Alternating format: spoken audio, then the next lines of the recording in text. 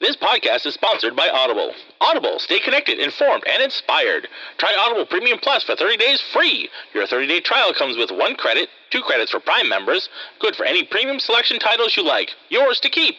With the Audible Plus catalog of podcasts, audiobooks, guided wellness, and Audible originals, you can listen all you want. No credits needed. Go to www.audibletrial.com/entertainmentrants to start your Audible Premium Plus 30-day trial today. $14.95 a month after 30 days. Cancel anytime. Audible, it's time to start listening. Welcome to the Entertainment Rants Podcast, your number one source for all things entertainment. Join host Marco Mazzola and his fellow ranters as they sound off on the latest movies, TV, and the world of entertainment. Now, here are your ranters for the hour, Marco, Mila, Larry, and Bruno. Hello again, everybody, and welcome to the Entertainment Rants Podcast. I'm, as always, your host, Marco Mazzola. Let's go around the room and see who we have on tap this evening. Hello, Larry. Hey. And hello, Bruno. You don't want to get mixed up with a guy like me. I'm a loner dotty. A rebel. So that's it. We have 2 out of the 4. Well, 2 out of 3 out of the 4. 3 out of the 4. I should count myself, I guess. I mean, you should. I probably should. You're technically the leader. Hey, how's everybody doing tonight? So tonight is technically Bruno's pick, right? Yeah. On our director's first movie. So, Bruno, talk to us. What are we talking about tonight? The stars at night are big and bright. Beep, beep in the stars. Beep in the heart of Texas. How are you going to quote that and then fuck it up? Right, I fucked that up big time. You did. We're talking about Pee-wee's big It's not even that late. Adventure. We're recording early tonight. I know. It still doesn't mean it's not going to go off the rails. If this thing lasts till like 9:30, it's going to be a super long week. It's going to be the last. I might lose it. You know me. Yeah. That 9:30 rolls around, I'm fucked. If the laughing fit starts. Woof. Pee-wee's Big Adventure. So, gang, we are on Pee-wee's Big Adventure this evening. A Tim Burton film, his first film. His first major film. First major film. I honestly didn't remember that. I didn't realize that. We talked about this. Like looking it up, like I completely forgot it was a Tim Burton film, but it makes sense. Yeah. You look at certain things like the large Marge situation, which almost didn't make the cut. Tell them large Marge sent ya. But then you see the animation and that and all that sort of stuff like that. That's definitely Tim Burton. But it was a young Tim Burton. He was only in his 20s, right? Like 27 or something like that when he made this film. Yeah. So, all right. So Bruno's going to do the rundown since this is his movie. Give us a quick summary. So Pee-wee loses his bike, or his bike gets stolen. And the movie is all about him trying to find it and get it back. And hilarity ensues. There it is, his journey. There's really not, it's not a very deep movie at all. It really isn't. It's literally just him getting his bike stolen and then all the stuff that goes on trying to find it. I'd say there's more symbolism than this and fucking Eraserhead. But anyway. I got to tell you, I was listening to you guys on the Eraserhead podcast, and like halfway through, I was like, yeah. Like I was physically trying to prevent myself from vomiting when you were talking about like the head slicer and the chicken fucking going to blood. Yeah. So full disclosure, I went back and watched most of the rest of it. Okay. Like bit by bit, I kind of like Did you see the fast forwarded. part? I did. I kind of skimmed it. I skimmed through to see some of the parts that you were talking about. I didn't like sit and watch exactly the rest of it, but I did skim through and watch most of the rest of it. So I got the gist of the second half of the movie. And it was just as terrible as the first half. It made as much sense as the first half. Yeah. It was just as bad. So I'm glad I didn't actually sit and watch it at like 11 o'clock at night. I'm not sad I missed it. Yeah, no, you should not be sad at all. Should not be sad at all. I think everybody should watch it at least once. You guys if you hate yourself, definitely watch it. You took the hit on that one. Yeah, we definitely did. Yeah, he was big time. All right, so Pee-wee's Big Adventure. Give us your rundown on this movie. So it opens. You want the summary rundown, or you want like my opinions? Let's go through some opinions first. So this movie is like, let's call it a drunk favorite of mine and my brother's. Okay. So I like that description. Frequently quote it to each other, and very quotable. And it's, most of the time, like if you watch this movie when you're drunk, like it can be hilarious. Yeah. Like I certainly don't watch it like sober and serious, but like don't look for anything serious in this movie. Yeah. And and when we saw it as kids, I remembered it being. remembered his character being a little bit different. And watching it now as an adult, you see more adult themes in it. You know what I mean? But I would, does it hold up? Like, it's tough. More than Big Top. I think. I think I saw Big Top when it came out, and that was the last time I saw it. Yeah, me too. At least was more than enough. Yeah, at least with Big Adventure, I definitely have seen it more times, right? To piggyback off what you guys said with the whole quotable thing, I mean, I think for years it was, I know you out, but what am I? Right. I think that one... I think my brother and I we're always like, well, buenos dias. Yeah. Like every eye rolls. All of that shit is... That's my name. Don't wear it out. Right. Take a picture to last longer. Like those. I think that those three quotes are ones that just got used and abused, and still to this day. This movie came out in '85. Yeah. I think people still use it now, and I think it's got. I think it's only an hour and a half too. It's not a very long. Yeah, it's a quick movie. But I feel like that was roughly the standard back then, though. Yeah, that really was. Yeah, in the mid '80s, kind of like in and out, in and out. 45, and now it's like it's ridiculous. 3 fucking hours. Well, yeah. The Flash movie's it's gonna be long. Is it? Yeah. I think they have to.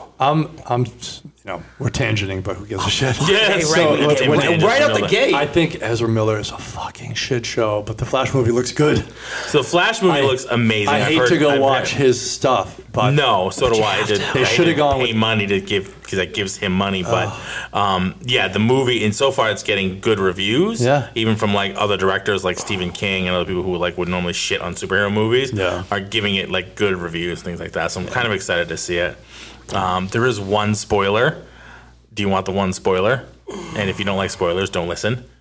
There's a spoiler in this movie that just got released by accident. Fuck. Sure. There's one character coming into this, supposedly, that somebody who worked on the movie let go by accident. They said they worked with him and they weren't supposed to release it. Nick Cage. All right, so I saw something about that I just didn't know. Is he going to be Superman? Back in the 80s, when they were supposed to do the Superman, they had that plastic suit they tried out on him. Yeah. And it was a Tim Burton thing after he made the Batman, and it never got off the ground. Like, they had this whole production problem with making the movie, so they just killed it. He's in it.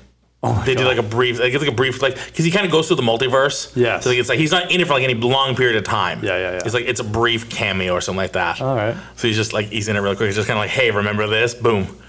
Yeah, that's pretty fucking cool. I mean, honestly, I think that's cool. I think that's kind of like, wait. That's kind of a nod. But you know what though? Is DC literally James Gunn? Yeah. Are they trying to steal shit? Because that's an MCU move. No, but James Gunn had nothing to do with this movie, really, like in the beginning. Like he came on well after this movie's pretty much done. Right, and in the can before he came in. Yeah, but this is in the world of Hollywood and movies. You can always do like recuts and edit and go, I don't know how much he's had to do with the recuts and edits. But but even if James Gunn didn't do it, no, right? I think they just DC's done a lot of that. Yeah, but that's straight up stealing. I mean, that's stealing definitely ideas from the MCU. He's like 30-some years old. He can win another minute. He can wait. But like, no, I think DC would like, if you've watched, and I'm really sad the Arrowverse finally ended, but because I watched the final Flash episode, but like they've actually done better than their movies have. All their crossover events, their crisis events in a TV budget. It was well done. The casting was pretty good. The storyline, it was like 20 episodes per season, so there was tons of material there. I think Grant Gustin is a great Flash. I wish he was I wish they had gone with Flash. him. Yeah, I wish he was going to make a cameo in this movie. He's not. He's not making a cameo. They had Ezra Miller made a cameo in the Flash show. He did? During the Crisis stuff, he made a brief cameo and they met with each other. Like, what the hell? I love your costume. Oh, he's like, oh, that looks really comfortable. Oh, that looks really armored. Like, it was like really cool. All right. They did like a really cool crossover cameo and then he like disappears. Would have been cool to bring him the other way, yeah. Yeah. They didn't do it. Oh, yeah, that's when they had the old Flash, too, from like the 1970s. Yeah. John Wesley's ship, which I love. He's been in the series all along almost. He was his dad originally. Oh, yes, he played his father. Yeah. Then he becomes the Flash from another universe. He plays with the helmet on. Yeah. He plays that Flash, the Jay Garrick Flash, for a long time. He still was towards the end, including the last episode. And then he sacrificed himself and died. During the crossover stuff, during the Infinite Crisis one, he is the 97 Flash. because he's from Earth 97. Right. Oh. Right. Yeah, he is that Flash from that one. He comes over in the original red costume. It's him. He comes because they have like Burt Ward is in it really quickly. Yep. From Earth 66. Yep. What's his name? Robert Wool. Robert Wool came from Batman 89. From 89's in it really briefly. Like that. Cool. Like that was actually that was some really cool shit they did during that. Like I thought that was really fun. Good crossover stuff. Yeah, they did. Anyway, back to Pee-wee. Speaking of crossover with Batman, one of my many fun facts that I have on here, Simone, the diner waitress. Mm-hmm. Yes, she is a crossover with Batman Returns. She and Paul Rubens play the Penguin's parents at the beginning of the movie that dump him overboard. Oh, no shit. Yep. Yeah. She's the mother. So, see her in the window with Paul Rubens? Yeah, they're the two of them that dump him in the river. Tim Burton. Yeah. So when I was looking up the IMDb, he recycles all of his people. Oh God, yes, he does. When I was watching actually when that part came up, I just happened to I had IMDb up. I'm looking at the different characters and the different actors and actresses, and I saw her name, and what is she known for?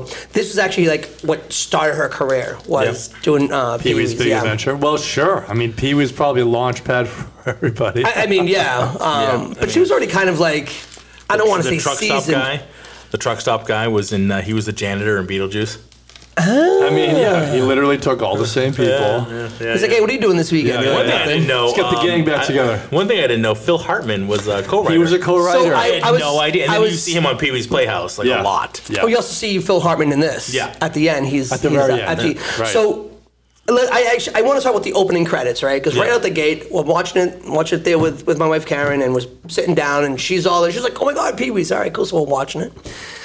And I had and the credits are coming through, and then it went past that, written by Phil Hartman, Paul Rubens, and I forgot the other person's name. And I went, wait, what? Stop, rewind. I was like, did I just read that right? Yeah. Is this the real guy? Yeah, and it was like, oh my gosh. And Karen was like, what? I go, look who's that written. She was like, oh my God, Phil Hartman? Yeah. I was like, I know. Who knew that he'd been involved in just like movies or theater? But he was involved in the creation of the character. Because they were in the Groundlings together with Paul Rubens. Oh, okay. Pee-wee was made for the Groundlings for performance on theater. That's right. Yeah. And then they decided to do the movie. So the movie came out obviously before Pee-wee's Playhouse. The Playhouse came out the year after. Yeah. So they were saying that the play workshop the character together. So I remember hearing this years and years and years ago that like the theater stuff is so much more adult. Oh yeah, the Groundling stuff. Yeah. So it was that was not made for kids stuff. Right. So that's why. So knowing that skit comedy, like right. So knowing even the movie was really kind of adult. Yeah. It was.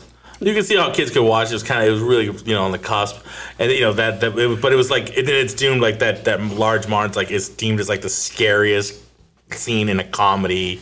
Yeah. Because she her face comes through. Yeah. It's that whole ghoulish face with the eyes popping and the mouth and everything like that. The claymation stuff. So, and actually I want to get that too, but I want to go back to the credits. So we see the credits, Phil Hartman. I was like, oh my God, holy shit. And then right behind that was music by Danny Elfman. Their first collaboration. So that's what I want to know, because I didn't look it up, and I didn't know if you guys, is this like the first time that Tim Burton and Danny Elfman meet together? First collaboration. I looked it up. Yeah, I looked it up. It is their first collaboration, and Danny Elfman was kind of like, why do you want me? Like, he didn't kind of understand it. He almost didn't want to do it. Like, he was kind of like, didn't really know Tim Burton because, again, he was an unknown. He was the first-time director, and he coming off of Oingo Boingo, and he didn't kind of know like what was happening. But then eventually he's like, yeah, I'll do it. He kind of already had the music in his head. And once he kind of got the script, he was like, then he did it. But this was their first, and they collaborated forever until Ed Wood, I think, was their first time they didn't collaborate because they had kind of a falling out. Oh. Yeah. I think he's done stuff since then. I believe they kind of got back together. But Ed Wood was the first movie that Tim Burton did that Danny Elfman did not do the score for. Oh, that's wild, yeah. Because and it's funny too because of the Danny Elfman music that he's done for Tim Burton. Now, anytime you hear something that's kind of that's the you know it. I mean, there's not many people that do like scores that people recognize. Yeah, John Williams scores. John Williams scores. You know what I mean? Hans Zimmer scores. Hans Zimmer scores. You can identify them easily. Like you hear music that sounds like you're like Danny Elfman. I mean, the first time I ever saw The Simpsons, I'm like, Danny Elfman. What's his name? Who does like the Toy Story stuff? You know what I mean? Like you get it. Like you understand. You get that. Yeah, stuff. It's the same flavor. It's the same. Yeah.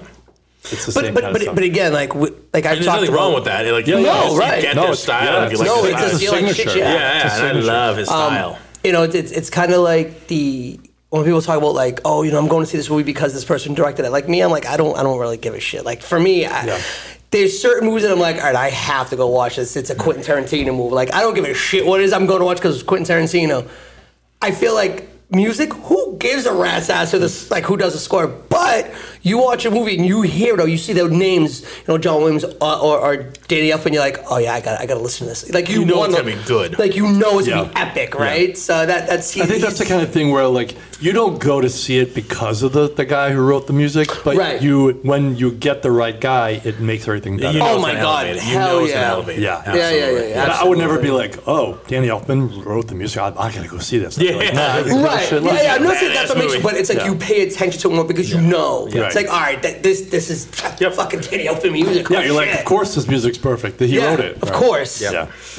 So the movie was actually supposed to be a remake of Pollyanna.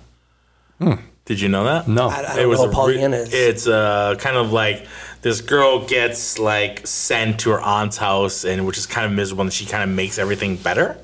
She makes everything happier in that life in that town. Okay. But what ended up happening was Paul Rubens went to Paramount, I think Paramount who made the movie, and like they all ride around on bicycles over there. Literally, they gave him a bike. That's how they kind of get around the lot. And he kind of stood around and was watching it. And he's kind of like, oh. So he reorganized the script to be centered on the bicycle. And they took it out. So then what ended up happening, they kind of rewrote it, and they ended up turning it into it's a remake. It basically shifted what the remake was going to be. Yeah. There's an Italian movie. The translation is called Bicycle Thieves. Oh. So it turns into it's a loose translation of Bicycle Thieves. Oh, okay. Which is bike thieves go and they have to kind of this adventure to go get this bike back. Nice. So that's where they got the idea. Okay. That's where they got the idea from. So yeah, which is an old black and white movie. So they plagiarized. Yeah, pretty much. Yeah, they stole the whole goddamn thing. Mid-'80s. Speaking of which, you know what they say? Plagiarism is simply the art of concealing your source. That's right. Originality is the art. Speaking of which, the writer. Speaking of which, going back a few episodes, we did the airplane episode. Yeah. I watched a clip of the original black and white airplane movie. Okay. The original movie. Okay. Which is it wasn't based on that though. It is. No, Airplane was based on. No. You can see actual parts that are mimicked in the Airplane comedy movie. Like there's a scene where the kid comes to the cabin, but with his father, and it's him, and he goes to the captain. The captain gives him the airplane. He's like, "Hey, have you ever been in an airplane before, little Johnny?" And but then obviously they take it to the really good. It's like, "Hey, you ever been in a men's locker room, little?" Right. You know what I mean? Like it's. I'll have to show it to you. Sorry, it's my watch. It's the exact scene. Oh, okay. So it's a direct derivative of that movie, but then obviously it has all the ridiculousness and things like that, but it's a takeoff of that movie. I thought it was based on a different one. Yeah, it's an original Airplane. Yeah. Okay. Which is not a comedy. Yeah. I mean, I didn't think it was. Well, it was a parody of those super serious shows. Right, but it was funny to watch the non-comedy version of Airplane. Yeah. It was pretty funny. I have to watch after. Anyway, there's another tangent, but there you have it. So, go ahead. So, right at the beginning, like, I'm watching this, and you could tell that this is just going to be a wild, wild movie. Because it starts with the Rube Goldberg machine, right? That whole, how he made breakfast. Like, the whole unnecessarily complicated. Yep. Like, but everything in his house was that. Yeah. It's like everything from him getting up and just the wild colors in this. He's playing with the trains and he gets in his slippers and he walks over to eat the. He's an adult kid. He's never. He's a big, and then he's got a fire pole, which is pretty fucking cool. Yeah, that is pretty cool. And he slides down. I might want a fire pole in my place. Yeah, I mean, they're now called stripper poles. I mean, I don't know if you want one. But yeah. So he started to make the breakfast and the candle and unnecessarily and fucking pancakes hitting the ceiling. I'm like, this is fucking just wild. It was absolutely wacky. Super, super wacky. Yeah. But you can see that a lot of it is leading up to Playhouse, right? It's like they took so many elements from that and said, yeah, we're just going to make a kid show out of it. And I was like, fuck. I mean, he's an adult kid. When he walked outside and met, I forget the name of his antagonist, but like the kid that was like, well, I want to buy your bike. And Francis, that's right. And that whole interaction, right? From Teen Wolf. I was going to get into that. Yeah. He's in Teen Wolf. This came out at the beginning of August. Teen Wolf came out 2 weeks later. Yeah. So can you imagine watching this and seeing Francis and then seeing him in Teen Wolf, and you're like, one of his best friends. What the fuck's going on? Yeah. Like I double checked. I was like, that's wild. Yeah. He was also in League of Their Own. Yep. When he gets older. That's crazy. Man. So did you guys, Marco? You might not be at this age yet. So my kids, when they were, well, some they still do now a little bit. There's a character on YouTube. This guy plays a character named Blippi. No, we're not at the Blippi stage yet. Okay. Well, you're not missing anything. No, Well, he's not bad. Watching this now, I was like, oh, Pee-wee's Blippi kind of like ripped Pee-wee off a bit. Yeah. And you could see like there's a lot of similarities, and like Blip would be like, you know, like the laugh, and he acts like an adult child, and it's a little weird. So it's one of those like, okay, it's been like 40 years. Yeah, it's been 40 years, so we can rip this off. Yeah, let's rip it off. Kids nowadays, don't really remember Pee-wee, so yeah, ever since the I was like, episode. oh crap, it's fucking Blippi. It's fucking Pee-wee. Yeah. Blippi's Pee-wee. Mr. T cereal. Yeah. Mr. T cereal, that was amazing. So first of all, I saw that, I was like, which is just a ripoff of Captain Crunch. So I saw the Mr. T cereal, and I remember when that was out, right? So now, first I'm watching it going, is there a licensing issue here? How do you get away with that? Like, it was so different back then. I feel like they weren't. You mean that it was in the movie? That's in the movie, yeah. I think there was I think you still had to like pay for it. I just don't think they were strict with it. I don't think they were like, okay, everything's like $30 million, like $1 million. I don't know. I mean, I think you could probably throw it in there and they'd be like, we appreciate the advertising. Maybe that's what it was, because I remember when Mr. T cereal came out and I had it, and it was literally, it was Captain Crunch. That's all it was. Product placement. It's product placement. I don't know. Yeah. I didn't look it up in the 80s. What the product placement like deals were, like did you have to still clear it, and how much was it? I mean, do you have to clear that now? Yes. If I wanted to make a video, 100%, and I wanted to throw a Coke can in there, I have to get Coke's approval. If you're putting out for production, like in a theater, absolutely. Yeah, no matter what it is. Now, like trademark, trademark rules and everything. No, music. But that's a whole other thing. I'm not talking about that. I'm just talking about like product. If you look at like. Take The Office, because I watch a lot of Office, and I listen to the Office ladies, their podcast, which is fantastic, by the way. So they talk about it all the time. Like if you look at the vending machine, a lot of times the products we turned around. Yeah. So you can't see the Hershey bar stuff. So you just see the color of it. You see the color, it's brown. And your mind automatically goes to Hershey's. But you don't see the front of it. Because they don't want to pay for all the licensing for all those real products, or the production manager the production people will make fake versions of products to stick inside the machine, so it doesn't cost them tons of money every fucking episode to have to license those. Yeah. That seems it's ridiculous. Don't worry about it. Yeah, it is the licensing rights for everything. I know, right? Right on top of your head. Well, we've lost Larry. You just gave him a Donnie Michi bar, so he's gone. So speaking of product placement, oh my God, those things are great. Bruno brought in some Nutella Be Ready bars. Oh, crispy wafer filled with Nutella. Forget it. Put it right on top of your head. Holy put your brains shit, out these to are get good. To it. You're welcome. Yeah. Oh my God, these are so good. Really good. They're really and I'm not a big Nutella fan, so like I saw you post that, and I was like, nah, right. Yeah. I'm not like the biggest Nutella fan, but oh my God, I'm like, man, these things are ridiculous. Nutella fan. Who the fuck is this guy? I know. Whatever. Grew up on that shit. They make you? Of course you did. Like, what? You're not a Nutella fan. Wait, what? I know. No, these are incredible. They are good. They're really good. My mother-in-law sent them. No. Just God bless her. Unprompted. God bless her little heart. I gotta tell you, she's amazing. Yeah. Unprompted, she sent these things, and I'm like, what are these? And then I was like, well, it's got Nutella. Nutella has exploded. You had me at Nutella. Way off the window. We're way off the reservation here. But now Nutella has exploded. Past 10 years. In terms of their product marketing and the products they produce. It's not just like little jars. You couldn't even get it in the U.S. when we were young. I remember. We had to go to Italy to get it. Yes. And I'd go over there and be like, what is this nectar of the gods? Yes. And then we come home and wait toast till in the morning or whatever, and I was just like, I can't wait to come back here. Now it's everywhere. Bars, and you get little cups with little dipping sticks and everything like that. It's everywhere, thank God. You see it in like Costco and those big food stores, you get like giant tubs of it. Yeah, it's ridiculous. Just slather it. Yeah, I got you. Take a bath. But now I use it as my metric, like whether this is a good person or not. Like if somebody's like, I don't like Nutella, I'm like, you're a terrible person. Larry's a so person. No, Larry likes it, but not time. He's not a big fan. Yeah. Well, I wasn't brought up the way that you guys were, so that's why. I'm like, No, again, I don't. I'm just kidding around. It's like the same thing with like. I'm not kidding. I know. So, question for you. This is a way the fuck off the top of question. But yeah. Toast in the morning. You obviously have toast in the morning. Cream cheese and jelly?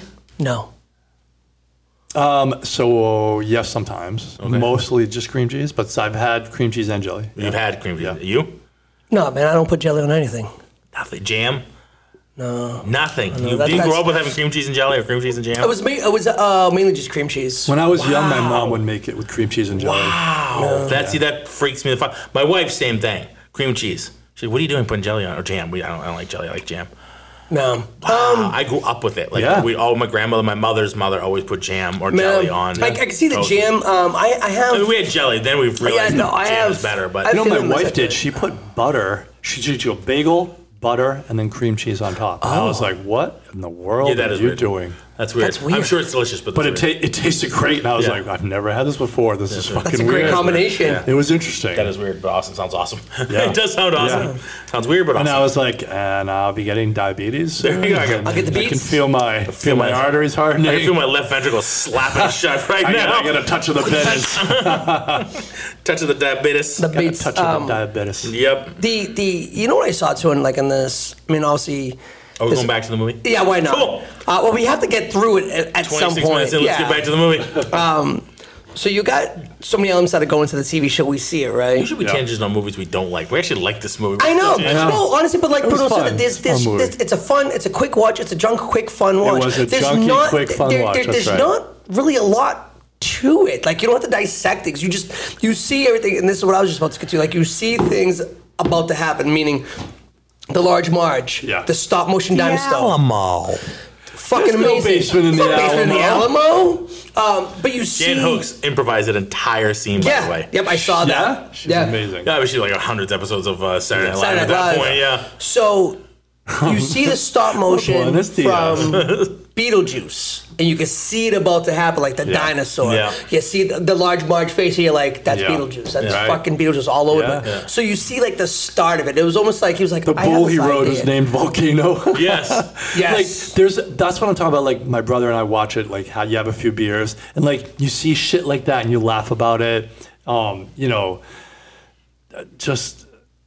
It's that kind of movie. You don't take it seriously. You have a couple beers and you fucking laugh at all the shit. You just watch through it. Yeah. I loved the biker scene. The biker bar. Scene yes. So let him go. No. Now here's the best part. Can we pick out a couple of people in the crowd there? Yeah, Cassandra Peterson. Yeah. Who else? Elvira. Elvira's there. Yep. There's somebody else that's there. The tall guy in the back, I don't know his name. No, dark hair. That's not who I'm thinking. Sorry. There's a guy to the side. He's got curly hair. He usually has a note from his mother. Really. Not to the side, really. usually has a note from his mother. Oh, Juan Epstein. Juan Epstein. Yeah. So I saw that. I was like, oh my God, that's Juan Epstein. So I thought that like that scene, again, that's another thing. He passed away. Oh, did he? He did? Oh man. Travolta's like one of the only ones still alive. I'll say, is there anybody left of that class? Boom Boom might be, but I know Maybe Ron Pelliano's gone. It's crazy. Yeah.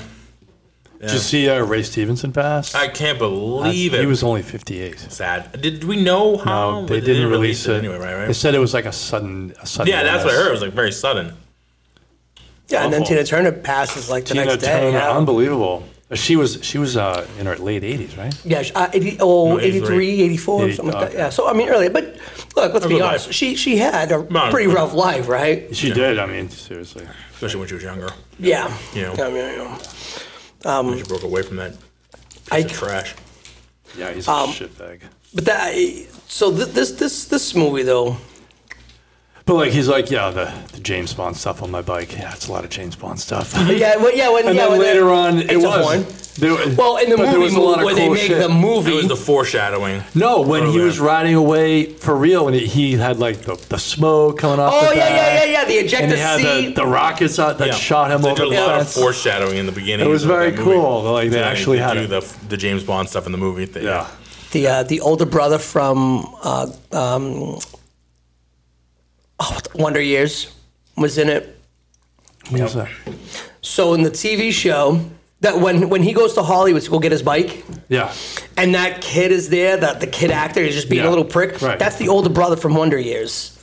Oh, fuck. Yeah. You're right. I knew he looked familiar. Yeah, he's been in a lot of, like... Yeah, that looks like the beginning of his career. I think so, yeah. Yeah. And Dottie is very well She's known. a huge voice actress. Yeah, she does like Bubbles. She does Tommy Pickles. Yeah. From Rugrats. She does a lot of voices. Yeah. Very prominent voice actress. So, yeah. And Tim Burton, really briefly, when he's walking in the rain and the guys like jump him, the guy who like actually speaks at him is Tim Burton. That's Tim Burton. Is that right? Yeah. I like how he like hissed at them. I mean, you got James Brolin who plays the James Bond character with Morgan Fairchild. You know what I mean? Like, it's pretty fucking cool. That was super James Brolin playing Pee-wee fucking had me. That was hilarious. It really was. And, you know. Paging Mr. Herman. Yeah, right? W. Herman. And then, like, the voiceover in the movie for Pee-wee. That was hilarious. Watching to use his actual voice. That's his so real I voice. don't want to use his real voice. I watching this last night. It reminded me, because again, it's probably been, I don't know, maybe like 20-something years since I've watched this movie. Probably more. I mean, I don't know, because I'm with you. Like, but in my teenage years, I would throw it on every once in a while. Like, this is definitely what I'm like, oh, it's fucking. It was like this fucking Pee-wee. Leave it on, fucking Pee-wee shit. Yeah. You know, this is awesome. Yeah. Not movie theater jerking off somewhere, so let's watch this. Listen, I think, what was it, the MTV Music Awards? He was on top of the right after that. World, right? Oh yeah, after that happened. I mean, and here's the thing. So wait, let me get this straight. You got caught jerking off in a porno theater. Let me repeat that. You got caught jerking off at a porno theater. Well, fuck, what else are you supposed to do at the porno theater? I know. Honestly, right?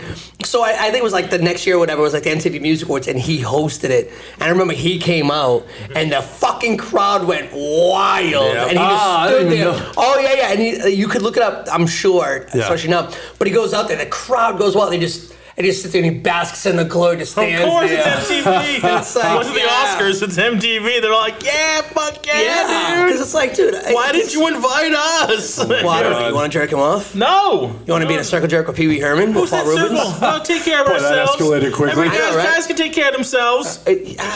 Last one, I don't know. Last one to go on the cookie has to eat it? No? Wow. Fucking deep Usually end. it's me that makes the turn. Wow. This week it's Larry that makes the podcast take a turn. Yeah. Check that intro again. Hold on a second. Welcome to just checking. Yeah. It's like, is that a trident, Steve? You better lay low for a while. There you go. That was awesome. You don't want to get mixed up with a guy like me. I'm a loner, Dottie. A rebel. So the bikes. 10 made, roughly. They said 10 or 11 made. Oh. Overall. Why? Use for the movie. Why? They did some jumps. They did some flying shit. Yeah, they break you can't use the same one to do everything. Yeah, they always have like a hero one that's used for good close-ups, and they have some fucking junkers. 2 are on display in museums. And 1 was sold on eBay in 2011 or 2014 for $36,600. Oh my god! And the other ones, nobody knows what they are. They're not accounted for yet. Somebody's basement. They're somewhere. I think he signed... in the Alamo basement? He signed one of them back to the bike shop that made them in California. That's pretty cool. Yeah. Cool. It was a bike shop that they're like, they paid. They're like, all right, do you want money or just like... sort of notoriety saying this shop made them. They're like, money. I'll take fucking money. At that point, they had no idea who this fucking guy was. They didn't know who Tim Burton was. Like, fuck, I don't know if this movie's going to be big. Yeah, we want money. They got like $10,000. No, they still made 1985 money, 1984, 85. They still money. made more money than they would have if they'd gotten like promotions. Like, yeah, people aren't gonna be like, "I'm going to that bike shop," because they made the Pee-wee Herman bike. Yeah. No, it's like, I mean, it was a cool book. Shit. It was a cool bike for a movie. Yeah, I'm not riding that fucking thing. Right. Like that. I'm gonna get my ass kicked. $36,000 on the actual one used in the movie. Yeah. Not a replica one that they make for you separate. You know what I mean? It's not gonna work. It's not gonna happen that way. It's a lake in the big house, Mickey. And when he He's goes like, to, that mattress tag, I tore it off. He's like, yeah, I know what that's like. Yeah. What the fuck? I'm a bad man.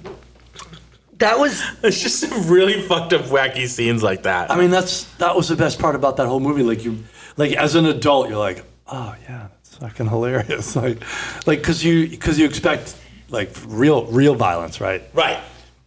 And then he's like, I have an idea, and then he acts like his wife. Oh, yeah. And then the guys that get out of the car just want to see your outfit. Yeah. What the fuck? But he gets out, he kind of does the dance. Yeah. Twirls from a little bit. But then when he gets back in the car, He did a good job of that. then he gets back in the car, and Mickey like eyeballs him up and down. I'm like, oh my god, he's gonna rape him. Yeah, that's what I was what the thinking too. fuck? I was like, that was not the right kind of look. That's again when I first saw that like 10 or whatever. It's like, oh, that's funny. You don't even notice You it. have no idea. Now as an adult, I'm like, oh my god, he wants to. Shit. Oh shit. He wants a banger right now. He's looking at PB going, "You look kind of mighty," and then Look at my fine in them jeans. Now, come on over here. Come on over here. Fuck me with the ass. I know that you know that I know. Oh man. Hey, nothing. Yeah. That was. Come on over here. I liked Eddie Murphy. The raw and the lyrics. We were talking about that the other day at work. That was. And that was man. Way to go there, Ralphie boy. Hey. Did Don't go you? too fast. Get mad. Good job, my butt cheeks. Rip your dick off. Rip your dick off. Did you ever listen to like early Dice? Oh yeah. I listened to everything. Yeah. So all the shit we probably He shouldn't have been listening to. Oh my God. On the line. I mean, even now I'm still like, Yeah. was you Neil and Bob, or is that just what you do? Just what you do with Fort Feeling. Fort Feeling, yeah. That was a great movie. Yeah. So the other day at work, the reason why I asked this, the other day Can't at wait work, till we get to that one. fuck, we can make that one night, like at the end of June. That'll be the final one to alienate anybody that might still be Anybody, listening. One last person. We got a comment on our YouTube channel, by the way. Did you see it? No. We did for the Eraserhead episode. Oh my. We did, yes. And Mila, I had Mila respond. Well, it's her fucking movie. Why are you looking it up? I'll look it up. Yeah, So yeah. the No, other that was just day, a really good comment. We're I'll read it at out. work, and you know, I'm walking down the stairs, and you know, one of the guys I'm passing by goes, Larry, quite contrary. And I turn around and go, train that pussy, it's so damn hairy. And he goes, what the fuck was that? I was like, oh, sorry. I was like, You don't know where that's from. I was like, wait a minute, you don't. Have you ever heard Dice? He goes, who the fuck is Dice? I go, Andrew Dice Clay? They're like, no. I was like, If you don't know the word dice, you have no idea what's going on. Yeah, and he just kind of like looked at me. I was like, little boy blue, we needed the money. And he goes, no. I go, Nobody knows. fucking nothing. Nobody knows that shit There anymore. wasn't a woman who lived in a shoe, had so many kids, or you just fell out. He goes, what?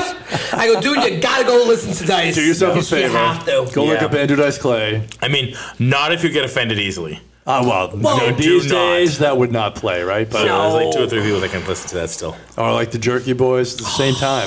Same The time. early Jerky Boys are great. Oh my God, those phone calls were unbelievable. Unreal. Yes. That was when you could still make calls and not get figured out who that was. There was no caller ID. Yeah, there's no Star call- 69 Star 69 wasn't out yet. No, that was the Although day. you can back block in the that day. too, so. You could block the Star 69. You- Well, block but caller ID. that block came later. Right. So you can continue. Yeah. Initially, you do Star 69 would work, and then people were like, oh, no, we don't want this shit to be universal, so we're going to come up with a block to it. Yeah. So then it was like Star 71 or something like that. I'm trying to remember, Star 8571, whatever it was. I don't remember exactly. Did I ever tell you that story with American, with AOL, my father? No. Fuck. It's like, it was a 2-week-long venture. When my father moved, he shut down the gas station, and he moved his 0100 number to the house and used it. And so that's, instead of having just the home number and AOL on the house number, because back then, once you got online, that was it. You couldn't take fucking house phone calls because it would shut off your internet. So you put, star 77, turned off your call waiting. Right. Yeah. You set up Star whatever. 64. Something like that. I think Star, it was star whatever. Yeah. But yeah, I remember so that. you would make it dial that star whatever, and then the number to AOL it would dial out for beep, beep, beep, beep, beep, and then you would turn off your call waiting. So we did that. And then 6 months, whatever. 2 weeks, and it would just do that. And then fuck, why does it keep doing that? We were calling AOL. We were calling AT&T. Fucking weeks, 2 weeks went by trying to figure this shit out. Nobody could fucking figure out. Your father didn't tell anybody that he switched the gas station up to the house? No, he did. He told them. He told them he had to tell AT&T. He said, we moved it to this address. Okay. And they're fine with that. Like, okay, well, let's figure this out. They knew exactly where it was located. So you got 2 lines. The 2 lines. Okay. Trying to figure it out. Nothing. I'm looking, I go, what the fuck is wrong with this? I finally looked at it. I go, this thing's trying to turn off call waiting. Do you have call waiting on this line? He goes, no. So I unchecked the box. It worked just fine. Motherfucker, 2 weeks. Hours on the phone with AT&T and AOL. Turn it off and turn it back on again. No, they did everything. They're checking the lines. They're checking the You'd be surprised how everything. Often just turning it off and on still fixes a lot of shit. It was, but no, we turned it off and on the computer that did the AOL, and then you had to uncheck the box to stop the *77 to turn off call waiting. Sure. That's all that we had to do. To stop it to try and turn off call waiting because there was no call waiting on that phone line. Right. So it was like a feedback. Like, nope, we can't do that because it isn't on this line. Like, you son of a bitch.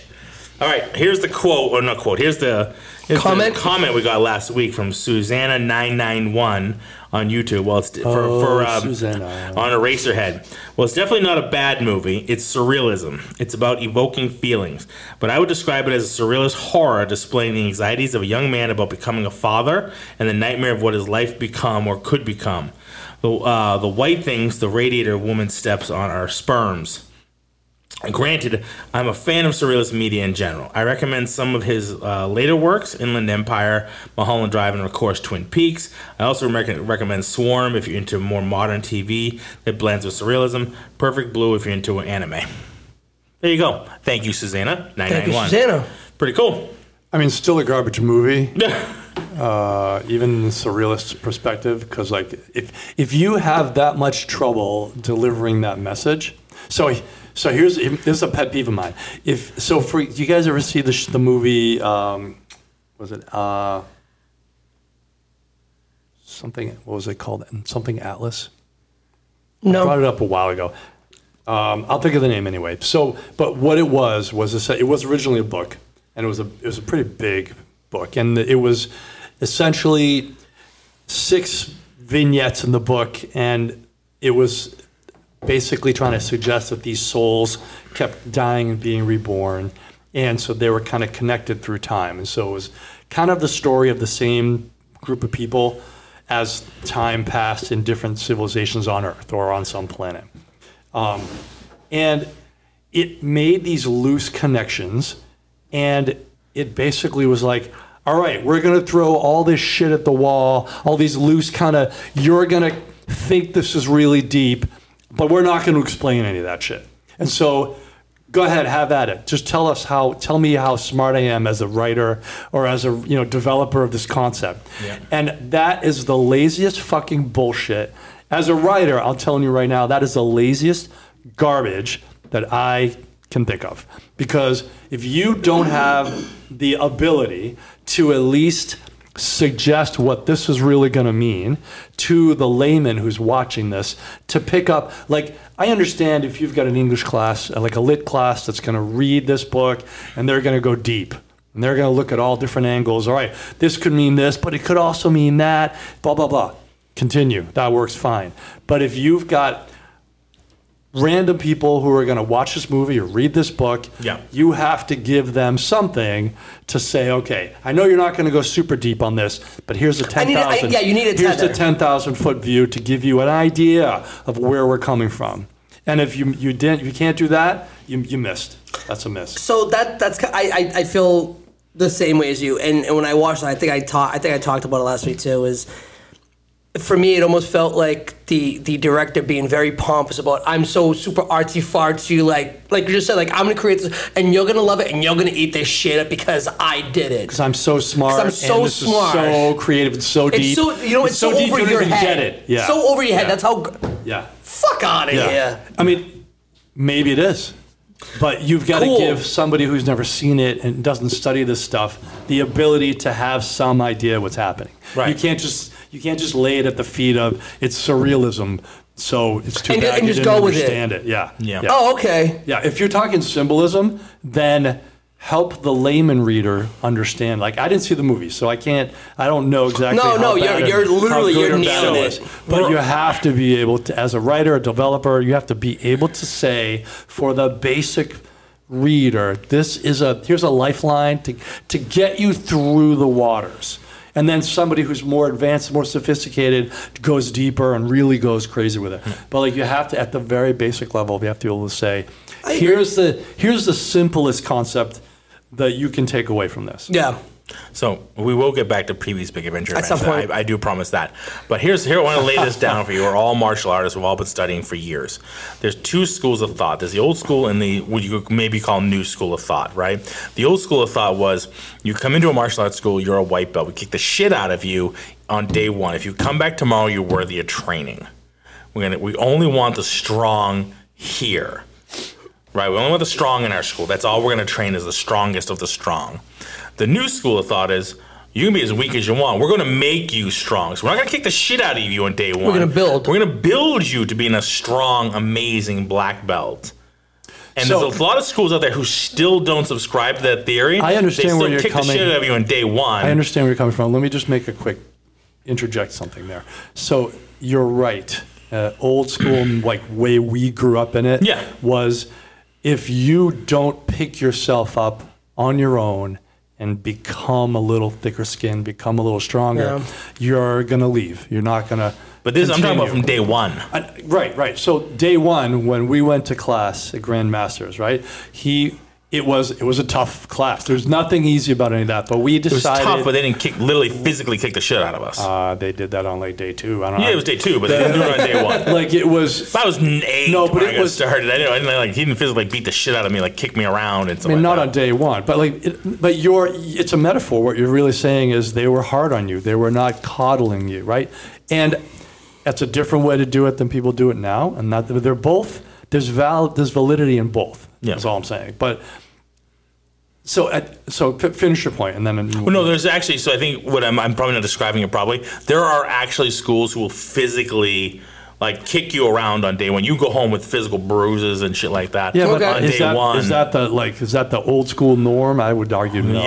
Yeah, especially in the 60s and 70s. I mean, we grew up in that. No, we grew up in the 80s. It started to flip the trend when more kids were doing it. So it was a little less acceptable at that age. But in the 60s and 70s, it was still mostly adults who got taught, and that's why a lot of what we learned was not really appropriate to teach. We talked about this. You don't really need to teach knife techniques to an 8-year-old other than use your feet to run the fuck away. Right. Because there's no way you're defending against a knife at 8-year-old. No matter what technique I teach you, it's not going to fucking work, so just run. Right. You know what I mean? Because these were techniques that were taught from men to do battle and war, and then they started teaching kids and had no forethought of going, should we be teaching this to kids? How do we teach... What techniques should we be teaching them? What skill levels do they have at 8 years old? And what techniques should we teach them and how and when? And that was never thought of. Like, this is what my instructor taught me in the 50s. So they taught it in the 60s, and then the 70s and the 80s came around like, oh shit. Yeah, we can actually make a business of it now. I have kids in my program, but I don't teach it any different than I did my instructor taught me in the 60s and 70s. You're essentially saying they did not create a children's program. No, and you're right. They just had kids in the school. You're right. Do you know what I mean? So that was a problem. Yes. You know what I mean? Nowadays it's a little different. You know what I mean? They actually, so again, it's that. So how does that translate into what you were trying to say? So basically, nowadays it's you can be weak. We teach kids from all over the place, right? Yeah. I couldn't when we went through the program back in the 80s. There were no kids with autism in the program. There was no kids with special needs in the program. They wouldn't have lasted 5 seconds in our school. Right. They wouldn't have been even accepted in our school. Right. At least a third of my school is that because we incorporate them, we welcome them, we try to make them. They're some of my best students, for God's sakes. Right. You know what I mean? They're some of my hardest workers. You know what I mean? They're some of the smartest people I have in my school. Yes. You know what I mean? Yeah. They're incredible people. And it's a shame. Like back in the day, that just would have never happened. Yes. You know what I mean? I assume you're going to tie this back into the surrealism. Well, it was kind of what you were saying. That's sort of like old school. The balance between the balance. Yeah. You're absolutely right. And I think there's validity to both schools in some ways, right? I do like the welcoming everybody, but I'm a big believer in self call it self-responsibility. Yeah. And what I mean by that is I can only bring you, I can lead you to the water. Yeah. You have to drink. Yes. And I can't spoon feed that to you, even though I could. Right. It's not good for me to do that. Yeah. It's like I've got 2 young kids. I could dress them when he's 7, but he should already know how to do that, right? Right. He can I can dress him. Yeah, and if he's asleep, and I can, if I carry him home late at night because he fell asleep at my mom's because they were babysitting, and we go pick him up, and we come on, I got put him into bed. I'm changing him, right? Yeah. But if he gets up every morning, I've taught him, look, you've got to know how to get dressed on your own. Right. You know, when he was doing that at 4. So, like, you have to let them take some responsibility for their lives. In a karate school, it's more of like you welcome them in because they're not strong, and you make them strong. So by the time they get the black belt, they are strong, and you can kick the crap. Yeah. Right, but they can defend themselves. They can actually deal with it. Yeah. Because over time, you've built them up. You can't expect them to walk in day one and be able to kick the shit out of them and go, yeah, I can do this. I'm coming back at you tomorrow. I feel like the difference... You've never had any of this before. No, because if that ever happened, that would be surreal. It would be surreal. I mean, you don't send a soldier, signs him up for the army, and they go, okay. Nice, you don't sign up for the army, and then day one, you're off to war. Don't you have to go through a boot camp first? Yeah, but the army is your old school. In this analogy, the army is your It's a quick version of... Yeah, but it's your version of the old school. Yeah, but except you still have to get tough. Yeah, but and you have to do it on your own. They're not going to coddle you. No, right? I understand what you're saying. And so that's what they're saying is the old school version was, look, you came to us, you want to learn this stuff, and to a large degree, that's how we grew up doing this. In this, and so we had to get strong and quick, and we had to be motivated. We had to like it. Like if we didn't like karate, we probably would have stopped, and that would have been the end of it. Yeah. And then they wouldn't have cared. And they would have said, good, we've weeded out the weak, if you want to call it that, right? Yeah. Whereas now we're saying, look, you might have come in here weak, but we're going to help you but you still have to do a lot of work. You still have to do the work. And I think there's validity to both. The old school method was a little bit harsher, right? There was no forgiveness. There was none of that, but. I like the way we're going. I like the direction we're headed, as long as we're teaching them to become self-sufficient. Yep, me too. All right, now that we're at 51 minutes, back to... Yeah, I don't know where the fuck that was going and how I even went there. That's why I don't know. We're talking about surrealism and the bullshit writers on this saying they were super sharp and super everything. I understand where Susan was coming from. Yeah. But, and in a lot of good surrealistic movies and books, that's valid, but... It doesn't sound like this is a good one. There's a little bit of surrealism in there. Not really. There's not surrealism. There's symbolism. There's a lot of symbolism. I wouldn't go as far as surrealism because it's all There's a lot of shit that means nothing. But it's real world. So this is when I look at the difference between surrealism and symbolism. Surrealism is completely fucking wackadoo.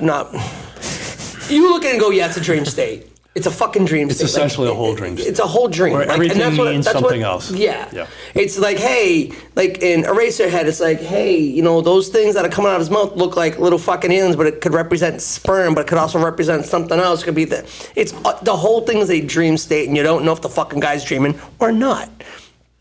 Symbolism is, hey, that's a dinosaur, but I think that really is a fucking metaphor for his penis. Oh, okay. There you go. So for me, it's a little bit more, I don't know, it's a little bit more cut and dry, the difference between symbolism and surrealism. So when I look at Pee-wee's, it was... I wouldn't say Pee-wee was too surreal. I would say it was mostly just symbolic. Yeah, that's all. It was very basic. There was nothing complicated about it. Yeah, that's and hence the reason why we've been able to bounce around completely off of it. Tim Burton's movies kind of get to that state. I mean, they get a little bit more out there as his career goes. They definitely get more out there. They get more out Corpse there. Bride and Edward Scissorhands, and they start to really, Beetlejuice, obviously, they get more out there as the days go on. Yeah, but then he brings it in. He does things like Sleepy Hollow, which was a fucking great movie. Yeah. Ed Wood. Yeah. But I'm not usually a Tim Burton fan, I'll be honest. Oh, I love Tim Burton. I'm usually because for me, he feels like a one-trick pony. It's a style. His visual aesthetic is one thing, and that's it. I don't know that he's developed much from that. No, it's a style. He's very stylistic. Yeah, but I think a lot of directors Pee-wee's is very different, though. But I think a lot of directors are very stylistic. You know what I mean? Like, if you look at a Michael Bay movie... Well, sure. You can look at a Michael Bay and go, that's a Michael Bay movie. Well, not just explosions. There's that yellow, orangey tint to every fucking movie he does. And there's that lens flare when he does the circle around. He likes the lens flares. But right, that same shit. The John Woo's always got the birds.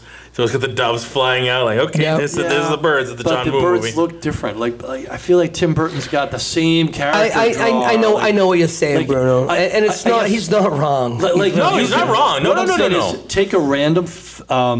Take a random picture from any of his films and put that character in front of somebody and be like, which Tim Burton film is this? And you'd be like, I'm not really sure, because it looks like it could be in any of them. You know what I mean? Or just take Johnny Depp and go, what movie? Which movie? All of them. Every Tim Burton movie, right? I don't know. Pirates of the Caribbean. He didn't even do that movie, but it still looks the same. Exactly. Yeah. But that's what I mean by his style is so ingrained. And don't get me wrong, it's a style that millions of people love, and that's great. Yeah, because even his Batman movies, it's not my style. Yeah, which are not in Scissorhands, it's still very much Tim Burton. You can see that. Yeah. That even when you go to like Batman Returns and you go to the zoo, the Arctic Zoo, and you see all like the trees and the spirally stuff, like all the and he comes to like that point and it's all hung over. Like it's Tim Burton. That's Tim Burton. Tim Burton's. You know, whoever his production designer, he probably brings along with every. It's like the same production designer. I'm sure it is. You know, we got another job to do. Let's go. Yeah, let's go. He's got his team, his trusted team. Yeah. And he just brings around Danny Elfman in his pocket and his production designer. Well, I mean, it gets to a point that like Anton first died, but unfortunately, so you work on the second one. The good thing about that though is he uses the same people, so he doesn't have to explain shit to people. Yeah. It's just like working in the construction field. You have GCs that are out there that work with the same electricians, same plumbers, same carpenters. You know how they work. You know how I want the work how they done. are. And they understand what you're looking for. Yeah. You tell the electrician one time. Not shortcuts, but they're shorthand. Here's how I want my house wired. Yeah. And this is what we're going to do. It's not even that. It's hey, You understand the shorthand? This is my kitchen. Yeah, I got it. How many lights you got? Cool. Got it. Yeah. And so before, that's how it was with me when I worked at my old boss. We worked with a couple GCs and we went to all their projects. Yeah. And the good thing about that now is we know the plumber, we know the carpenters. The plumbers know us. So now there's never confusion of I'm in his way, he's in my way. The plumber knows, oh shit, there's gonna be a switch in here. I know, okay, wait a minute, he's got his mixing valve here. Let me not put my wire through this bay. Let me go up and... Yeah. So it happens like that. And then the GC, goes, hey, this is a kitchen. I got an island here. There's my countertop, fridge, micro. You got this? Got it. See you later. Yeah. So that's how it is with Tim Burton. He uses the same people. He goes to his production, goes, this is a forest.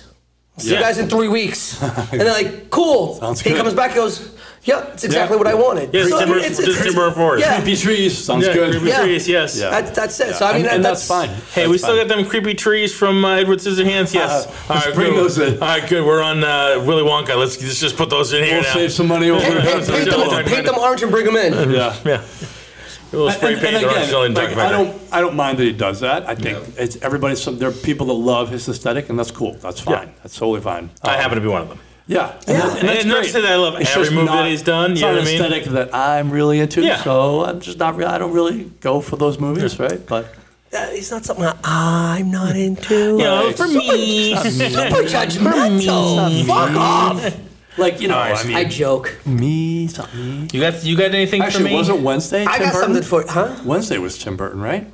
The Wednesday show on. He was the main person, but I think there were other people that were involved. But that was a Tim Burton. It's all over that show. Too, yeah. But I mean, again, it fit really well. Are you ready? Hold on. Wait for it. Ready? Hit it. Larry, I need a price check on it. What was that? One more time for the kids at home. Larry, I need a price check on it. I need a price check. Price check. Price check on 8. Did you ever see Impractical Jokers? No. So it's like it's another one of those like hidden camera shows. Yeah. These 4 guys, Sal Vulcano. Now one of the guys, I have seen this. So this guy, he's actually gone from the show now. But he did this. He's done this skit a bunch of times. Joe Gatto. He's my favorite. Unfortunately, he's the one guy who's gone from the show now. I thought he's back. He came back for a couple of things, but he just nothing reason. He just kind of like he wanted, with his family and whatever, right? Yeah. Been doing it for a long time on True TV. He does this great skit where he's looking for the manager, Larry. And he can never find fucking Larry. So at one point he's in this grocery store, and the other guys are like behind the scenes. They're like, "Hey, you need a price check on that." They're in the air. Like, that's right. They tell him what to do, right? He's like, "Yeah, tell him what to do." He's like, "Oh God." They're like, "I wonder if the manager knows. I wonder if he's here. I wonder who's the manager today." Larry. So he's just sitting there, and this poor lady standing in front of him, just like, Larry, price check on it! He's screaming. Lenny's like, Jesus. He's like, I'm sorry. The intercom is down. He's just screaming, Larry, price check on Brochetini! Oh, my God. He just goes. So now we have So then the guy, like, eventually he can't find him, so he goes booking through the store. And you see him on camera just running across, like, Larry! Oh, Lady! Eventually he gets back to the register. He's like, I forgot he's off on Tuesdays. You have to watch this on YouTube. It's hysterical. pretty good. Those guys are great. Yeah, he's good. Yeah. Those guys are good. So Larry, price check on asparagus. Multiple asparagus, guy. So since we have a price check, that could only mean it's budget versus gross. Budget versus gross. Right? Give me a budget, gents. This is 1985, Tim Burton, as wacky as it was. Give me a budget. I'm going to say $33 million. Wow, what the fuck are you on? 1985? Well, let's see. They would have had $8 million. They would have had to rent out the studio. Right? Yeah, it's a lot. James. That's a lot. Yeah, it's a big lot. So he went to a lot of different places. They went to a bunch of places. Plus, they went to the place out in New Mexico or whatever, where with the actual dinosaurs. That's an actual place. Yeah. Did they really go to the Alamo? Yeah, I think so. But that dinosaur place, it's in Mexico or it's in New Mexico. It's an actual place that's you can a real go visit. spot. So there was location shooting as well as in Culver City and like in the studios. A lot of it was a big studio. I've been to that studio. I went with my brother. Sure. Speaking of studios, though, Ray, why do you think? I thought the getaway scene going through everything. I thought that was fucking awesome. That was funny. That was with really, the Godzilla scene. Yeah, that was really good. I thought that whole escape, with going through the Twisted Sister video, which was awesome. That was awesome. Sister, and that whole it's copied, right? Like in Jay and Silent Bob Strike Back. When they're kind of doing the same thing. Oh, yeah. When they're running through, an homage to the Pee-wee thing. Yeah, but I just wanted to point out that was a fucking great pie. I really enjoyed that. Yeah. All right. What was your guess on my budget guess? I'm gonna go. I'm picking up Mila's slack, by the way. $33 million. She can never get. I think that's way off. But yeah, no, it's way off. It's gotta be way off. There's a lot of travel, and they had to rent that lot. I'm going to go with 1.7. All right. Are you guys sticking with your 33? No, okay. I'll put it down to 5. It was 7. Okay. $7 million. It's a $7 million budget. What was the gross? I think it was big. It was big. That I know was big because I don't know what it was, but they started in a limited release, and they found out they had something big, it was getting a lot of popularity, so they put it out to a wider release. But I still don't know what the gross. It's got to be over $100 million. No, about $85 million is my guess. 44. That's it? Oh wow, I'm surprised. By now, I thought it would have been a bit more. Budget $7 million, gross was $40 to $41 million, so they made 6 times the amount. Yeah, they did well. Again, it's no Eraserhead 700 times. Yeah, it's not enough. But I think Eraserhead got that much again because, like you said, they re-released this fucking thing in 60,000 different languages. It's limited releases, and now it becomes posh if you go watch it. I watched Eraserhead to show that I have some sort of fucking higher than thou education, and I'm just better than you because I watched fucking Eraserhead. Do you want to know how you can represent that? We should get together and make a quote-unquote surrealistic movie and just have it be we'll film, it'll be like Clockwork Orange kind of bullshit. We'll film a pot boiling and then we'll drop an egg in there. We'll be like, that's life, boiling you to, the cauldron of life. And then we'll done that. Then that'll drop on a cat, the cat skulls and burns. And then we'll release the movie and be like, look, if you don't get this, you're a fucking pleb. Yeah. A pleb? You're a nobody. And yes, many cats are injured during the making what of this movie. What is a pleb? A pleb. So a pleb is... Kind of like a plank. Yeah, right. Pleb is short for plebeian, which is essentially saying you're unsophisticated commoner. Oh, you're a peasant. You're a peasant. Fuck. You're a mush. No, mush is bad luck. No, mush is dead brain.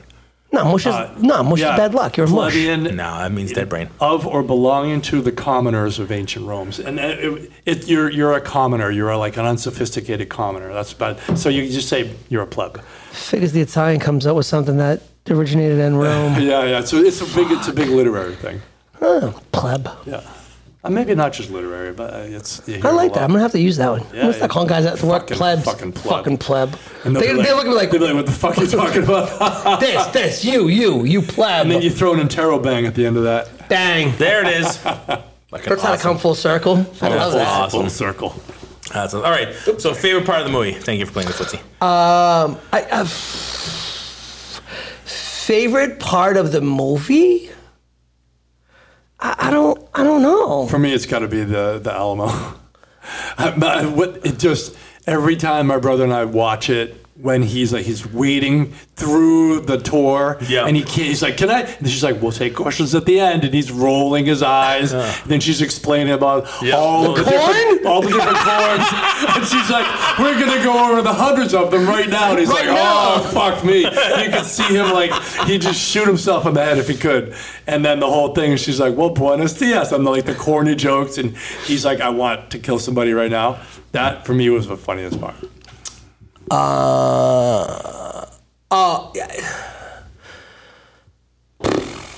whole setup of the movie, like the beginning, like him in his house, the setup of how this character is, I like that. The extra chain that he had for his bike. Yes, that was good. Which, do you see the film flub on that? No. So there's a film flub, which I'm going to get to this whole subject in a second.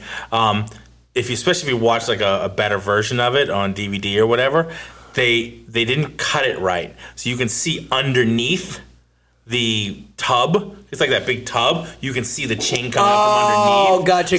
Feeding it from underneath. So whoever panned the camera didn't cut properly. So you can see the bottom underneath. So you can see the chain coming up from underneath. Oh. They didn't cut it from if you watch it again. Yeah. I'm gonna have to go home and go Still see funny, that. though. I mean, are you actually thinking they put that much chain in there? That's not No, but right. The person who got the camera dialed in right would have cut that off. Yeah. Just tighten up the shot a little bit. You wouldn't see the bottom of the tub. Yeah. There's a few inches you can see underneath. So I was still huge good though. back in the 90s. I was laughing when we. Oh yeah, no, it's still a great scene. I didn't see it right away the first time I saw it. Yeah. Once I watched it again on DVD or whatever, I finally saw it. I was huge back in the 80s and 90s. There are these books called film flubs. Now you can just go on moviemistakes.com or whatever and see all these things. I was huge into movie mistakes. I loved watching. Then I go back and watch them. Yeah, because you're looking for them. Yeah, you're looking for them. It's giving you that insider. Now they have continuity people who make sure that. But they still fuck up. I mean, constantly. Yeah. Constantly. Some of my favorites are always Star Wars. Some movies have hundreds. Star Wars has hundreds. I forget currently. I have to look it up. What is the highest one? Star Wars, the original, was one of the highest at one point. Really? I believe that. Yeah, the Stormtrooper that knocks himself out, things like that. Yeah, coming through the door. There's a bunch of them, right? Did you ever see this one? He's walking through and the whole team are coming through and bangs his head and he's Luke's just print it, fuck it, we're not doing it again. That was great. Yeah. Oh my god, I gotta watch that. Yeah, there is one with the Death Star and he's punked. There's in The Wizard of Oz, Dorothy's hair changes length constantly throughout the movie. Her pigtails change length constantly. That one I know, at different times in different order. Yeah. One of mine that I saw and I actually submitted to moviemistakes.com. We've all seen My Cousin Vinny. Yep. Yeah. The scene when he and Marissa Tomei are having lunch on the picnic table, and he starts describing how to take apart a carburetor. Okay. So he's sitting down, he unwraps his utensils, and they cut and back, and he unwraps them again. Oh. In the middle of this dialogue that he has, a weird thing. And maybe he was unwrapping hers. Nope, she was already eating with hers. Oh. He unwraps his twice. Okay. They cut through it twice. Well, there you go. Time on his hands. Lots of it. Lots of time. No, I was just watching. Lots of time. But this must have been before the baby. Because no, this is years ago. This is years ago. This is now he's got no time. This is when it first came out on DVD or something like that. I watched it. I'm like, did he just fucking unwrap that twice? And I rewound it. I've seen that a couple times though. It's it's awesome. You watched. Well, you get the Starbucks cup and the Game of Thrones. Yep. Yeah, that one blows my mind. How in this day and age, how that fucking was hey. They were like, whatever. I've seen movies where the somebody came out and talked about that. I didn't care. It was on Grease when the waitress, she's shutting down the restaurant, the diner that they all hung out at, and she's talking to the other girl. She goes to shut the light off with her elbow. and her elbow just hits the wall. Like, it doesn't really hit the switch, but the lights go off. Like, I caught that. Like, I've seen that movie thousands of times. And I was amazing. Like, hey. So there's a bunch of them. There was one I was thinking about. Ace Ventura, the second one, When Nature Calls. So he walks in and Cadbury's playing he's playing chess. And so far, the Ace like goes over and picks up a piece. He's like, and he does this, and he picks it up and shines it in his face, and he puts it back down. They cut away and cut back. All the chess pieces are gone, but then they cut away, cut back, and all the chess pieces are back again. Different cuts, and the chess pieces just are gone off the table. So it's really fucking, there's obviously different timing. Somebody fucked that So the up. prop master was like, no, we forgot the chess pieces on this cut. Shit. Yeah, it's really fucking cool. And a big one is Indiana Jones and Raiders of the Lost Ark.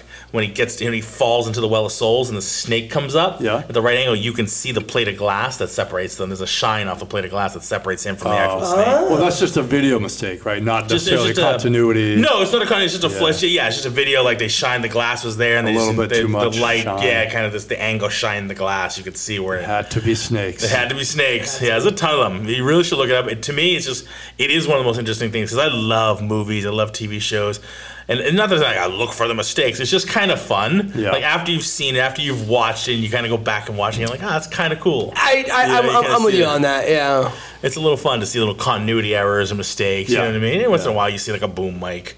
You know, things like that are kind of fun. You see a reflection of like crew in a mirror. You wait for it. You're like, watch right here it comes. Here it comes. You see the crew right there. You see the crew reflected in the glasses or something like that.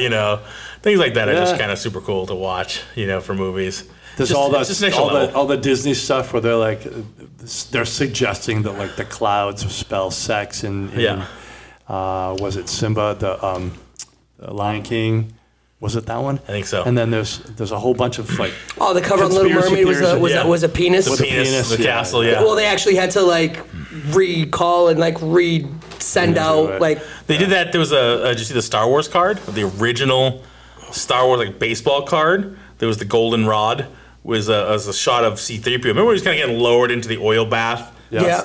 There's a shot where like, that was a weird angle or whatever, but literally it looks like there's a penis coming right out of his crotch. Gold, like rod coming right out of his crotch. Nice, good for you. It's like, it's very limited, and they had to like reprint them, but a lot of them made it out into the wild. Shit. I saw one like on, I think it was a comic book man or something like that. Somebody actually had one and was like trying to, sell it. Yeah. It really does, like this giant rod coming out of his crotch. Jeez. Yeah. That was pretty cool. So I'll have to come up with more of them because they're just one of my favorite parts of watching movies and TVs. Like after I've seen it, I'm like, oh, that's kind of fucking cool. Nice. Yeah, cool. It's pretty cool. You see like different shit like that and little trivia and things like that to watching movies. All right, Pee-wee's Big Adventure.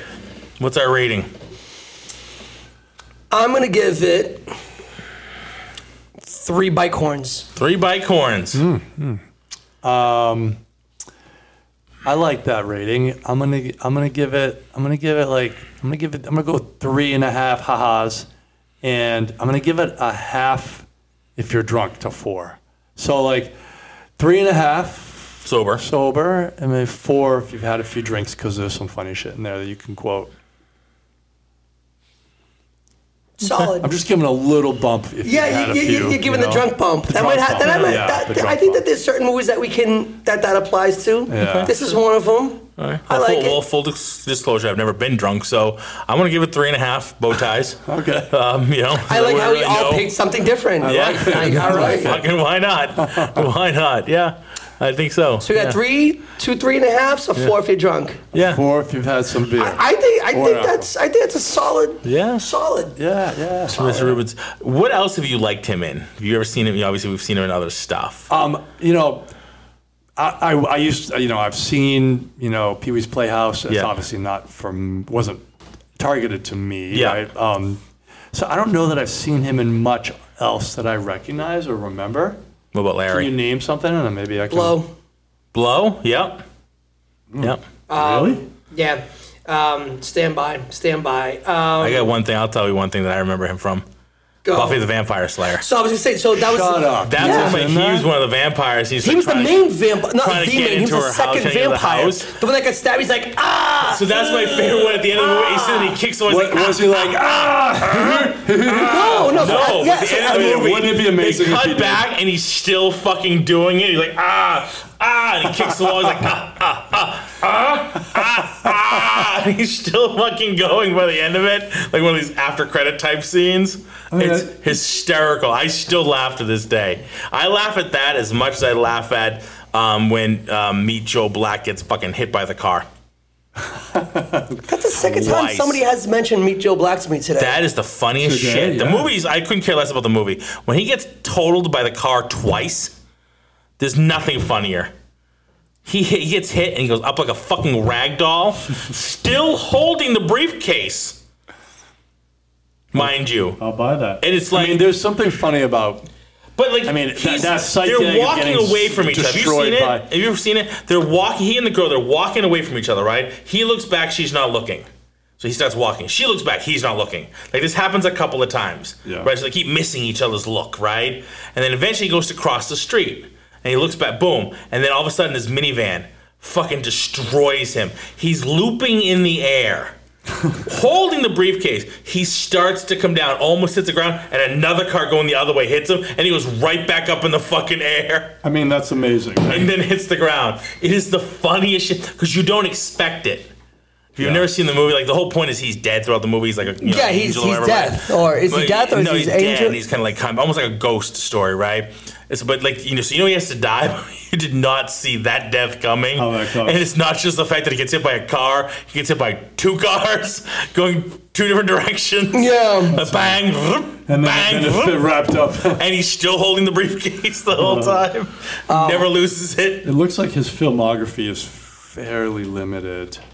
Oh, he's got a lot. He's done voiceover stuff. He's got a lot of voiceover. He's done tons of voiceover stuff. Yeah. But as Pee Wee Herman, the character, he's done tons of stuff. Yeah. Outside of that, so he was in Blow. He was in Mystery Men. Yeah. I don't see Blow in his. Is he William Holmes? There it is. Oh, there you go. Bam! He was Johnny Depp's buddy there. Sorry, Christian's really into the Lightning McQueen.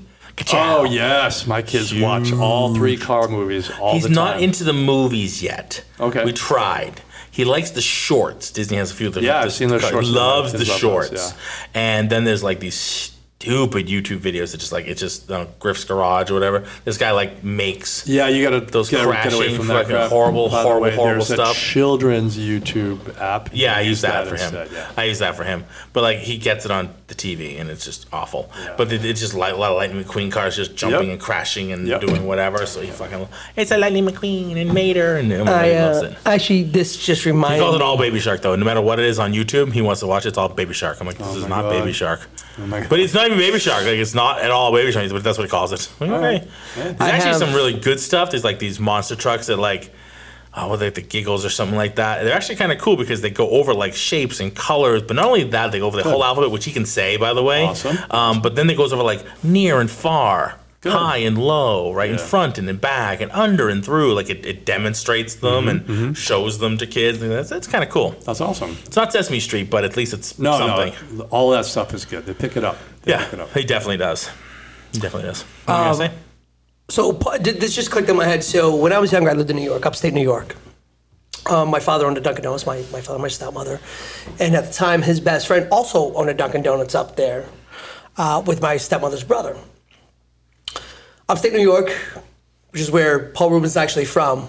Is that right? And he was in there. This Dunkin' Donuts happened to be... He came into the Dunkin' Donuts? So it was a 24-hour Dunkin' Donuts that was open, and Paul Rubens was in there. And then like somebody else realized who it was. That the guy, my father's friend, had no idea. He was Portuguese guy. He had no idea who this guy was. Yeah. And he ordered it, and it was like, oh my God, that was Paul Rubens. He goes, who the fuck is Paul Rubens? I go, Pee Wee. He goes, who the fuck is Pee Wee? Had no idea. And then I had heard about the next day. I was like, oh, Pee Wee was in the Dunkin' Donuts last night. Oh my God. Freaked out. That's pretty awesome. I just remembered it now. What do you show me? Ask me, what the fuck? Next T-shirt for Larry. No. Ask me. Yeah. But what is it, though? It's an alien spaceship. So for those of you listening, Marco just showed us a picture of a T-shirt with a guy being abducted by aliens, and the quote says, "Ask me about my butthole." I don't know if I could wear that. It's late. ever. I don't know if I'd want to wear that. I don't think so. That's gonna get those eyes like I don't know. That's gonna be a no. No. That's gonna be hard. That's gonna be a hard no. It's a hard no right there. Could we just take the word hard Did you out show of Bruno it? the shirt you got? Oh no. You're gonna love this. I got it for him. I have a doing new some shirt electrical that work. Mark actually You're gonna love this. gave me. I'll be the judge of whether I love it or not. So do you love it? It's pretty good. It's Just pretty in case good. the Shogun from Harlem shows up. Yes, In that's case pretty good. Shonuff shows So up. the T-shirt that he's showing me right now, it's got Bruce Leroy's Kung Fu Academy from Harlem, New York City. Established Established 1985. 1985. So if you know the Last Dragon, Barry Gordy's The Last Dragon, If you know, you know. you know. Yeah, right. Right? Because Larry has That's the glow. cool. That's pretty cool, man. That's pretty Not cool. tonight, you didn't. No, not Not tonight, tonight. You look like deformed over. Oh my god! But yeah, we got them. If you ever been on the site Moonshot, it's M then 00 N shot. So Oh, that makes it easy. yeah, I don't know why the fuck they did that, but anyway, it's Moonshot. They have a shit ton of fun shirts. Just one of those if you know, you know. Yeah, Yeah. I have a ton of shirts from them. But I run into that. I run into that a lot, where like there's a business and they're totally fucking something up so they could make a lot more money, but they didn't do it. So I'll be like, if you just get your Moonshot M00 N shot, and for the people who are in the know, and then also buy moonshot.com, so that people who don't know what the fuck can is still that would buy be little shit. tricky shit? Can still buy shit from you, Yeah. right? And that way you It'll can be just all forward. clever It'll just forward and over to the still right make some URL, yeah. fucking money, right? Yeah. Why can't anybody find us? Because you're too tricky for your own fucking Because good. you're too fucking clever. You're too clever, too smart for your own good. Yeah, but it's a cool site. Yeah. I have a lot of shirts from them. I have a Nice. lot. I have like the Double Deuce. I love the ones that Double Deuce. I do. I have like the Boyd Aviation from Fletch. Nice. Wow. I have a shit ton of them. I have 220, 221, whatever it takes. Whatever it takes. It's all ball bearings All ball nowadays. bearings these days. Right, I have the I have like the Vincent LaGuardia Gambini shirt. I have the Duke and Duke Commodities Broker shirt. Oh, wow, I yes. have That's the, pretty good. I Yes. have the gotta I have get the what do you call it? Cafe Nervosa from Frasier. Oh, wow. They have a ton. So I love the show. I have the. So it's all like inside jokes. It's all inside jokes. I like the ones that like. There's some of them that have like the people's faces on them from the show. I'm like, I fucking hate that. I don't want like Yeah, I'm not a big graphics tee person. I love graphic tees, but I don't want somebody's fucking face on my chest. I want just Yeah. like I want the advertisement for a company or whatever that was in the show or movie. But I don't want to see somebody's fucking face on there. Like the Double Deuce you one want to be. doesn't have Patrick You want to Swayze's be one. OG. He wants to be clever. Yeah, he wants to be clever. He wants to I be have like, clever. if you know, you know. He's like, if okay. you laugh at this, He's you like, know. You don't need know the graphical M00. prompt. You don't need the face. M00? Yeah, you too, M00? M00, Yeah, right You here. got, you got a Simpatico, Focus simpatico. Martial Arts shirt. You don't need my face on it to see his Focus Martial Arts. You don't need to see my stupid face on the shirt. That does it. I'm Right? going to make a shirt with his face on it. Yeah, you're going to. I have the. I have. This is deep cuts now. I have the Cohagen Air. Cohagen Air from, that was This will be the a 2-hour podcast. TV but- show. Nope. Wings? What was the one? What was the airline in Wings? That was Sandpiper Air. Oh, that's right. That's his show. Sandpiper Air. I wish I had that one. Shit. I'm sure they're Aeromass was the competitor, by the way, in that show. Aeromass. He's got a compendium of just useless facts. I really do. I have a brain full Do you of know what it's like useless leaving this fucking, place at night? I hit him with a fucking quote from something like. If you And don't I'm know looking it, at him, then I'm like, give me dude, I sense. have no idea. Like, there's not many movies that I can quote, like, verbatim, begins to. There are a So couple. let's just bring it back around. Cohagen Air. Yeah? Get your ass to Mars. Get your ass to Mars. Oh, yes. for Total Recall. Son of a bitch. You summoner. Yeah, Cohagen, turn on the air. Oh, you summoner. Free Mars. Get your ass to Mars. I Get use your that ass to quote Mars. once a month, Yeah. at least. Sometimes yeah. with my kids, they're like, "What are you talking about?" What are you talking? I like the Tashi Get your ass to Station. Mars. I have the Tashi Station fucking T-shirt from Star Nice. Wars. That's I like, amazing. I have a collection from this company. I have like the Night Industries 2000. So fucking you're the one shirt. that's keeping him in business. Big time. They're like, "We got Big this one time. guy." Who's I bought have all the, of our shirts? I have like the One-Eyed Willie's I'll like take one of maps and everything. stuff, like the One-Eyed Willie's maps. Order I the don't know Millie. what you're talking about. One-Eyed from, Willie from the Goonies? Oh, the Goonies. Wow, Yeah. that's good. Yeah, yeah. Oh yeah, that was a good movie. I have like the Miyagi Turbo like bike repair shop fucking T-shirt. Oh yeah, I have the Hotari Hanzo. Hold up for you. Oh, that's what we're gonna talk. We have to talk about that. I watched it. We have to talk about that. The guys from the Three Geeky Dads. They want us to come on one of their shows. Potentially, this is spoilers here, but not their spoiler. They want to potentially come on a show in July, maybe, and do a debate. Okay, maybe. We'll talk about this off air. I think I got you. Yes. Okay, because talk about it off air. Yeah. So hold that thought. Okay, I didn't know that was actually going to be. Yes. Because I had commented on one of their posts. Yes. And I brought that up. I talked to Mark. Okay. I talked to Mark. Hello, Mark. Hey, Mark. Get your ass to the studio. Hi, Mark. Hi, Mark. Yeah, so we're going to talk about that. So I have a shit ton of these fucking T-shirts, by the way. So they're just a style. I love wearing them. I got the, what do you call it? The fucking old age home from Golden Girls. Oh my God! Yeah, it's so funny. The one she'd always. He's the one. She's no. I got one for Amy too. So we both have one. There's a happy medium where you can use these references, but they have to be just enough in the, I don't know, pop culture to people to really understand. No, you fucking know. If you just walked around with like fucking blah blah blah, and you're sure people are like, I don't know what the fuck you're talking about. Nobody knows what you're talking about. What the fuck? It's what the hell is the name of it? I just had it in my head.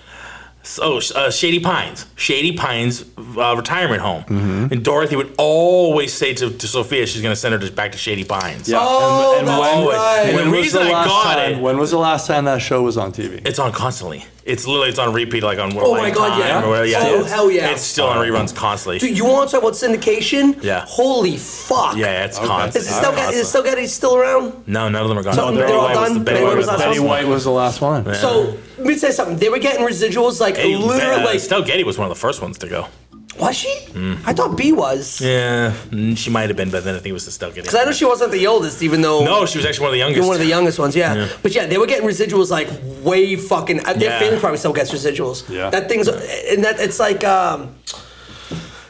It's like Friends. Like it doesn't matter. Like you put on CBS and Friends is on for like 4 hours straight. Like all like that. Everybody loves Ray. Like it's fucking times. I used to send all the time. I know we're way off the tangent here. I used to send my mother. I used to get emails like a place for mom. Like plan ahead. You know, I used to get emails all the time when I was working in a corporate, and I'd send them to her. I'm like, doesn't this look nice? She's like, fuck you.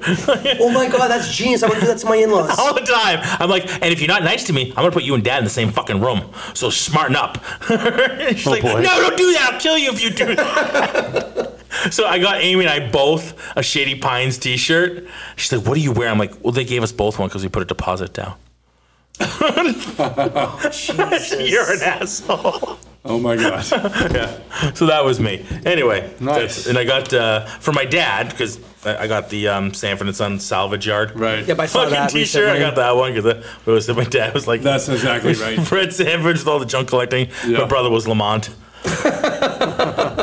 So there you go. Well, so a little side plug there for Moonshot. Yeah. With zeros. M00. M00 because they're so smart. Because they don't know how to do business. Yeah, they're so smart.